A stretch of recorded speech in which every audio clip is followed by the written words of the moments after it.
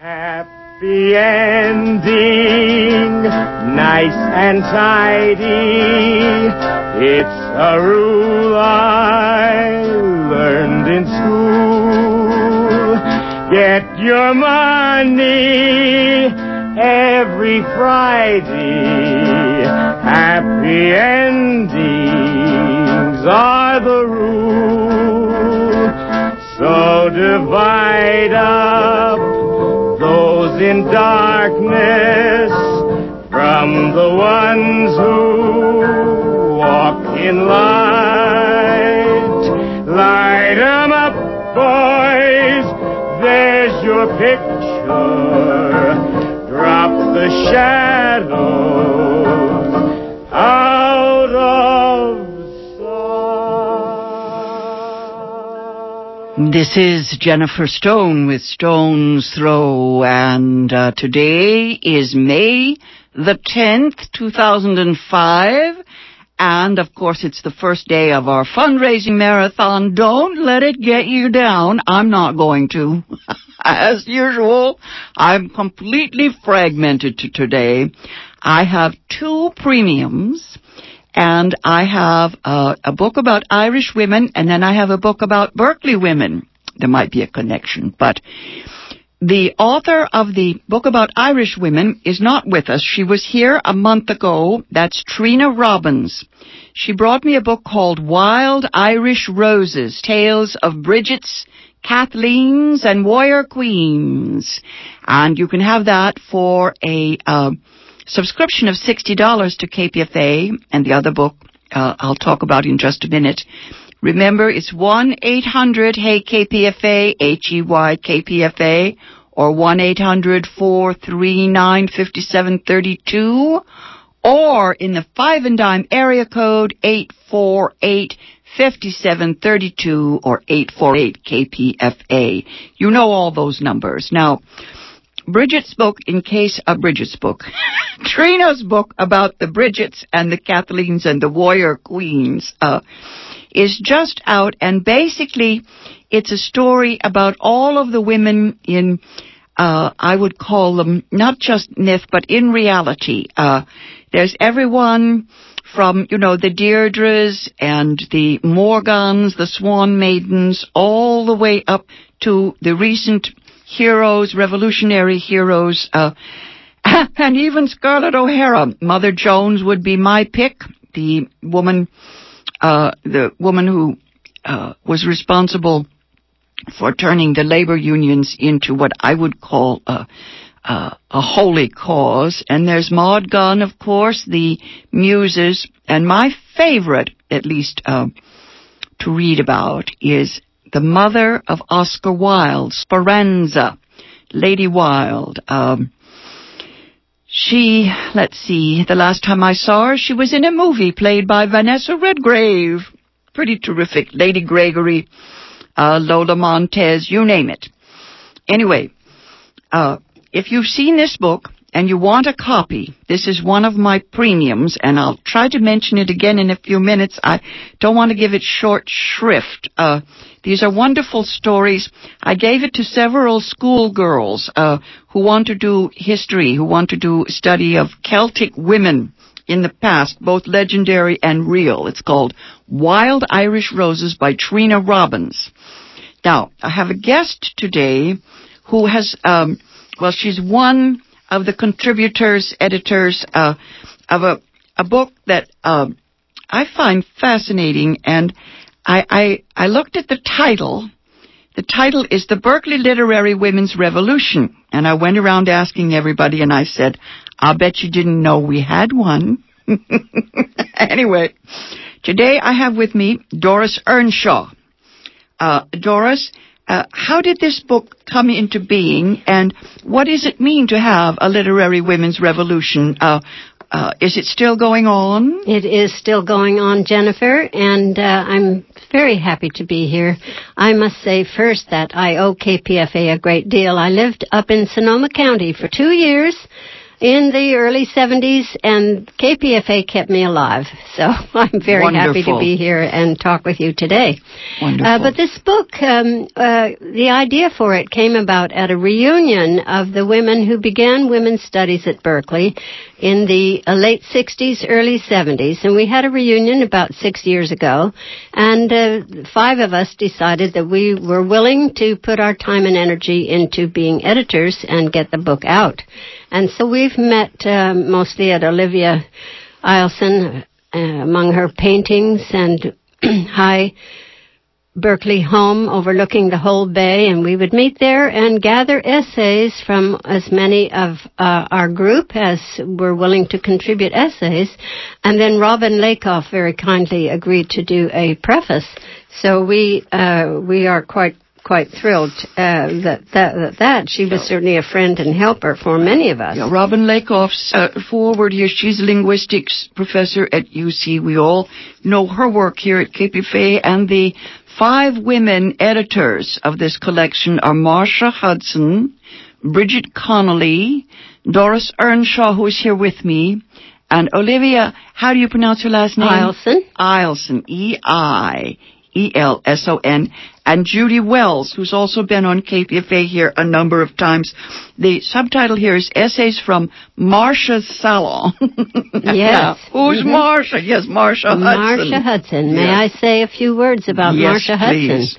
Well, Marcia is the longtime Berkeley person who did her undergraduate work at Berkeley, so she was very much at home in Berkeley. And she was very much a revolutionary in the women's movement, leading groups of consciousness raising. And for many of us, our first ray of light into the turmoil that was going on with us came when we either heard Marcia or saw a notice that she put up around campus saying, if you want to come and discuss women in literature, meet at my place. And so we met all those of us who realized something was missing in our curriculum. In fact, I would walk around the campus and say to myself, I have this secret that there is a lot about women that I hear nothing about in literature, and this is a secret I will die with. I will live forever knowing this secret. But then Marcia appeared at a drama course that we had and said, I'm starting a literary salon. So we met for several years together, sometimes at Marcia's, sometimes at Deirdre's, and our ideas and our contributions came out of that. 2 books, groundbreaking books of poetry, the Poetry International Women Poets that Norton published, and then Macmillan published a historical book, Women Poets of the World. So we became researchers, and we satisfied our curiosity about women in literature. But Marcia Hudson's essay here is titled Dancing in a Cage. Could it be was she an exotic dancer? One of the many themes that we find we deal with is economics, and Marcia feels that's key to her sense of survival. She was found that dancing was a good way to earn money. She earned her own money for her whole undergraduate and graduate education. And she was dancing in this bar, and some fellow pinched her and said, "What are you thinking about?" And then she writes, "Always honest. I told him I was conjugating Greek verbs." So that always honest is so typically Marcia, and so typical, seems to me, of this whole revolution. We had to admit, as some of us did, even in critical moments when we were doing a dissertation, and had to change the topic because the standard topic was not satisfying. Honesty is the work of a lifetime, and it will get you killed, as Andrea Dworkin learned, and also Nawal El-Saadawi. She said her first essays in Egypt, you remember. Yes. Oh, yes. Speaking truth to power can be extremely dangerous, can get you killed. You mentioned, shock and awe that comes from revolution. There is another topic that I find right in the book at the beginning in Robin Lakoff's foreword that is very interesting. She writes, I remember team teaching a course with Deirdre Lashgary in the late and lamented Strawberry Creek College. It was the first time in my career that teaching was foregrounded. No one had thought before much about teaching style. Lecture was traditional. Dominant submission. Yes, although we loved Robert Alter, who would sit up on the table in his shirt sleeves and so on and keep us all laughing. But we certainly had a lot of laughing going on in our with our faculty relations. And yet one of our students had taught a more democratic style of teaching, and when she arrived late into Berkeley because she'd been away on a camping trip, she was in all her camping gear and went into class. The students had all read the assignment and she had not, and they had the best class they had ever had because they wanted to talk with each other. Imagine democracy in the classroom. I just remember the old professors. I would complain saying that I suffered from pronoun envy, and then they would give me a hug and say, "Not to worry, my dear." In English language, they would say, "Man embraces woman," and give you a hug. That was the 50s, yes. Yes, it certainly was. Talk about stealth feminism. I just love stealth feminism. Yes, stealth feminism is Bridget Connolly, who is our high achiever in the academic world. She's became a full professor, and she has her essay is called Stealth Feminism, and the passage I would like to read is: "In our idealism, however, we were probably naive about the realities of academic success and the struggle to climb the ladder. Certainly I was. The ethics of collaboration and cooperation I learned in the comparative literature department women's community would later bring me into direct conflict with the realities of careerism, the raw competitiveness of singularly ambitious people who view one person's gain as their loss. But of course, as students, we would help each other with rent, finding a cheap place to live, all that kind of cooperative work we did." She says, "As students in a very interdisciplinary department, comparative literature students could afford to be supportive and generous with each other, to share ideas, to collaborate with each other." So that does set us off. It's interesting, the whole notion. Oops, I'm sorry. I don't have any water, my dear. Why don't I? Yeah, all right. I made a mistake. We're going to have to choke here. I forgot to get us a glass of water coming in. Oh, I'm sorry, Doris. Why don't you let me, you pause for just a minute. Let me read you just a little passage here. At the end of the book, there is an interview with a woman from Afghanistan. And I find it fascinating. Her essay is called "The Way We Were." And let's see, dear. Why don't you step outside and get a glass of water? Oh, thank you. Eddie Fay, my engineer, is just so aware. Most of the time here at KPFA, engineers just, they kind of go do their own thing. Thank you, Eddie. What a darling. You see, sometimes people do help one another, yes. I remember when I was struggling with the issues of feminism over at San Francisco State in these same years, I got my master's. I was studying Gertrude Stein and some others, and I remember my difficulty was with the late, great writer Kay Boyle. She was in the old-fashioned tradition of the grande dame. Yes, I heard her at Berkeley one time. She was wonderful, and she gave me all kinds of help. But this whole group thing, of sharing child care and being supportive, being more collective, this didn't really fit her style. I remember once there was a meeting, and I told her she must come and help us get an undergraduate major in women's studies. And she went to the meeting and came back, and she said, "Oh, dear Jennifer, these young women are combative. I said, now, Kay, they didn't, did they? She said, well, no, but, part of that combative, style and so on took its toll, very much, and so the university offered us 10 free hours of psychiatry if we felt we needed it. And I must say, at a certain point, I did feel I needed it, and went up to Cowell Hospital, and there was an elderly gentleman, the psychiatrist, with hiking boots on and red socks, and I think all I saw were his khaki-colored boots and his red socks. And I wept for the first 2 sessions, didn't say a word, but gradually by session 6 or 7, I could face my exams, which I had been putting off, because in that department, for entrance, you had to have 4 foreign languages at an advanced level, and one of them had to be Latin or Greek. And that was the beginning. And then, so it was really kind of an impossible situation and we all took at least 10 years to get our degrees, because our founder, Alan Bernoir, wanted to make us so competitive that we would surely get jobs when we were through. Yes, well, yes. Femicide is not a hygiene spray. I remember being shot down every way there was to be shot down. And, I guess, as so many of the writers in this book point out, we really didn't understand what we were up against.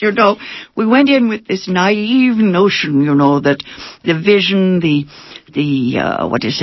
truth-telling. The truth-telling, that we would be loved for doing all of this. I'm looking here at Joanna's essay, The Way We Were, yes. Let's see, the Afghan War, the first feminist war in all of history. I wonder if that's true. I want to mention, before I forget, a recently released film. It's right here in this essay. It's called 5 in the Afternoon, and I was watching it last night. It's about the 23-year-old daughter of the filmmaker of Kandahar. Now, I remember reviewing Kandahar and getting some mail back, so I know people in the KPFA audience have seen that one. 5 in the Afternoon is absolutely a knockout. I love that movie. It's, it's young women intoxicated by this new consciousness, I was trying to explain to a young woman the other day how romantic feminism was, yes. in the 70s, and she did not follow me there. She did not get it. I think, maybe it was the Dykes on Bikes that came later, but I said, this was something that had never happened before. It changed the entire world as we know it. And it is still changing and will continue, and that's been part of my work since I left teaching. I started a publishing company, Alta Vista Press, and have done books of talks by women in public life, and I think that's certainly a very, very hopeful area of change. Oh, fine! I shall send you a manuscript at once, Doris. Doris Earnshaw is here with me, and we're talking about an anthology. And I think I see one light here. I don't think that's us, but I want to mention that this book is available. We have only 5 copies, folks. It's the Berkeley Literary Women's Revolution, Essays from Marcia's Salon. It's edited by Marcia Hudson, Bridget Connolly, Doris Earnshaw, Olivia Eilson, and Judy Wells. The foreword is by Robin Lakoff, a linguistics professor with whom we are all very familiar here at KPFA, and she puts the whole thing in historical context. I once taught a course in literary women, and I was desperate for a book like this. I actually had a little paperback called Literary Women. It started off, I think, people like Elaine Morgan, but it was basically spins on the sort of women. I was thinking my favorite was a screwball. She was a pal of Charlotte Bronte's. Her name was Harriet Martineau. And she came to America, and she wrote these hilariously funny essays. Yes. Amelia is the head of the drama department, and she's here to help us pitch. That's right, Jennifer. And I don't have the book for you, dear. That's okay. Okay, Daddy. We have Jennifer Stone with us here, and that's enough for many folks to go to the phones and support Cover to Cover Stone's Throw here with Jennifer Stone that comes on a weekly basis. And something that you said, Jennifer, that both of you said that resonated with me is changing, and the role of women and just the view of perspective, if you will, of feminism sometimes changes, but still the essential, the core is the same, and we have to move forward with that and create that type of change that we want in terms of women having a bigger voice than we have. 848-5732 is the number to call, and pledge your support for KPFA. We're in our first day of our spring fund drive, and we have a goal of $1 million to come up with to help KPFA survive and continue to bring you the programming that we do. You can call, if you're outside of the 510 area code, you can call 1-800-439-5732. That's 1-800-HEY-KPFA. And keep in mind that Jennifer has put together a nice thank you gifts, a couple of books, Berkeley Literary Women's Revolution by Doris Earnshaw, with your $60 a year pledge. We only have 5 of those. And we also have the book available to you as a thank you gift, Wild Irish Roses by Trina Robbins. That's also for $60. Some of these women, went quite mad. I went mad between 1966 and 1977. I wrote a book about that. There's the second essay in this book is by Judy Wells. And the title of the essay is Daddy's Girl Goes Mad, 10 Years at UC Berkeley. Anybody remember Phyllis Chesler's Women in Madness? Oh, yes. I was working for a group of psychiatrists at the time, and I gave each one of these psychiatrists a copy. It was not appreciated. Never mind. Tell us a little bit about Judy Wells and the essay Daddy's Girl Goes Mad. Judy understood that women who feel blocked begin to identify themselves as very small, and they cling to that smallness, and they like it, and they work with it. That is, they live with it, and they have to learn how to unplug the cork and get that image of themselves as small and incapable out. And so that's what the madness is, that you really believe what the opponent is saying about you. I mean, I'm sure that this is known in political action circles and so on. What's part of revolution is that you have to get a new attitude about yourself. And Joanna, in her essay, talks about a boy during the French Revolution who was asked... Joanna Bankier, that essay with the Arabic movie that's mentioned. Yes. She's teaching in Sweden, and she does talk about the need to see yourself differently. Now, I think that is shown, the violence of that is shown in the essay that I like so much of Gloria Bowles. Yes. Gloria Bowles, who went on to lead the whole movement of studies about women. And she says, in the summer of 1972, I got to work on my dissertation, a perfect complete topic, as my director, Andrew Jassy, put it, a comparative study of the imagery of decadence in Stéphane Mallarmé and Stéphane Georga. At night, I read clandestinely. My fare was American women poets. And so she was torn between the standard path going on with her French and German dissertation, and yet her hunger and her need for reading the women poets. She was reading the ones she could get her hands on, in those days, Sarah Teasdale, Edna St. Vincent Millay, Muriel Rukeyser, and she said, their verses entered my head, my heart. So you see, she was beginning to put herself together as a person looking at the world, as a whole person, and she said, I read women poets for the first time, and it was clear I was confronting new subject matter, Later on, we would debate whether there were also links between gender and style, and so on. So, she said, it made me feel less lonely. I wrote in my journal, I'm a feminist because I need a philosophy for doing things that are considered strange. That's it. Strange, yes.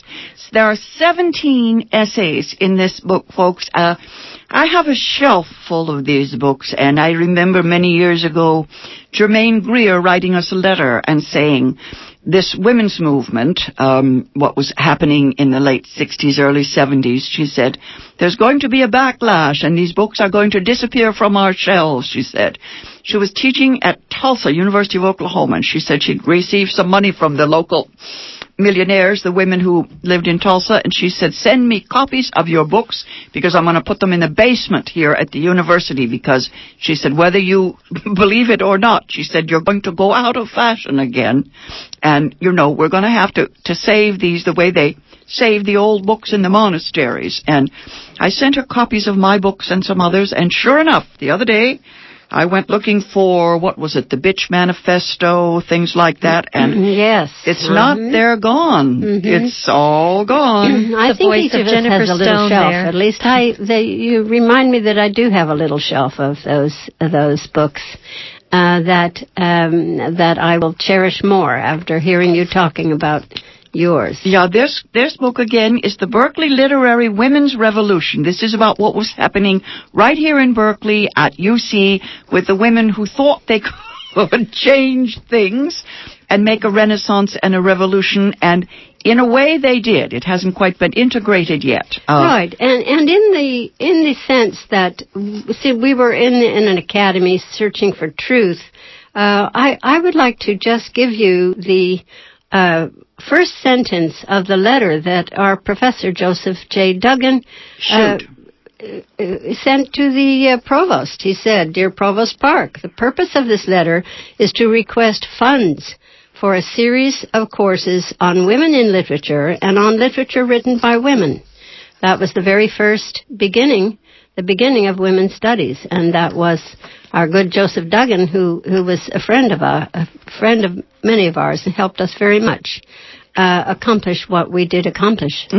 Yes, I'm reading this. The paragraph here on Valerie Solana's The Scum Manifesto, reminding the class how much we owe to the women who came before us, even the crazy ones. Folks, you have to call us here at 1-800-HEY-KPFA, 1-800-HEY-KPFA, and then that's 1-800-439-5732, or local 5 and dime area code 848-KPFA. Jennifer, we have a few people to thank. Terry Compost from Oakland, California. Thank you so much for pledging your support for KPFA. Don Dirth from San Francisco, who says, Jennifer is the only premium I need. Thank you so much for pledging your support for KPFA. And John Erhardt from Mid Pines, thank you so much for calling 1-800-439-5732 and pledging your support for KPFA and this wonderful book, Berkeley Literary Women's Revolution, that we've been talking about. There are only 5 left. I'm not sure if we have any left, but if you want it, are interested in it as a thank you gift for pledging your support for KPFA, you can call 1-800-439-5732 or 510-848-KPFA. Coming up is Hard Knock Radio. And Jennifer, thank you so much for bringing us this great This is a book that shows you how honesty is the work of a lifetime. I'll be back on the air, not Thursday, but next Tuesday at 3:30. Till then, go easy. And if you can't go easy, go as easy as you can. And one little note of thank you, Arizmendi, Emeryville, and Razan's Organic Chicken Kitchen. Thank you so much for pledging and showing your support and feeding our volunteers, and many thanks to the volunteers that are in the phone room taking your calls. This is Michael Morgan, music director of the Oakland East Bay Symphony, inviting you to join the conversation. In conjunction with the Symphony's presentation of Leonard Bernstein's musical theater piece, Mass, we're hosting a symposium so our community can explore the issues of peace, justice, equality, and spirituality that are raised by Mass. This is art, politics, and spirituality all rolled up into one big argument with God. The free symposium will be on Sunday, May 15th at 3 o'clock at First Congregational Church at 27th and Harrison in Oakland. Our panelists will include Rabbi David Cooper of Kahila Community Synagogue, Dr. Martha Taylor of the Allen Temple Baptist Church, Jake Heggie, composer of the opera Dead Man Walking, Shabir Shabiri, president of Bay Area Youth Muslims, Reverend Amazania of First Congregational Church in Oakland, and Jim Garrison, president of Wisdom University. I will be moderating. For more information, call the Oakland East Bay Symphony at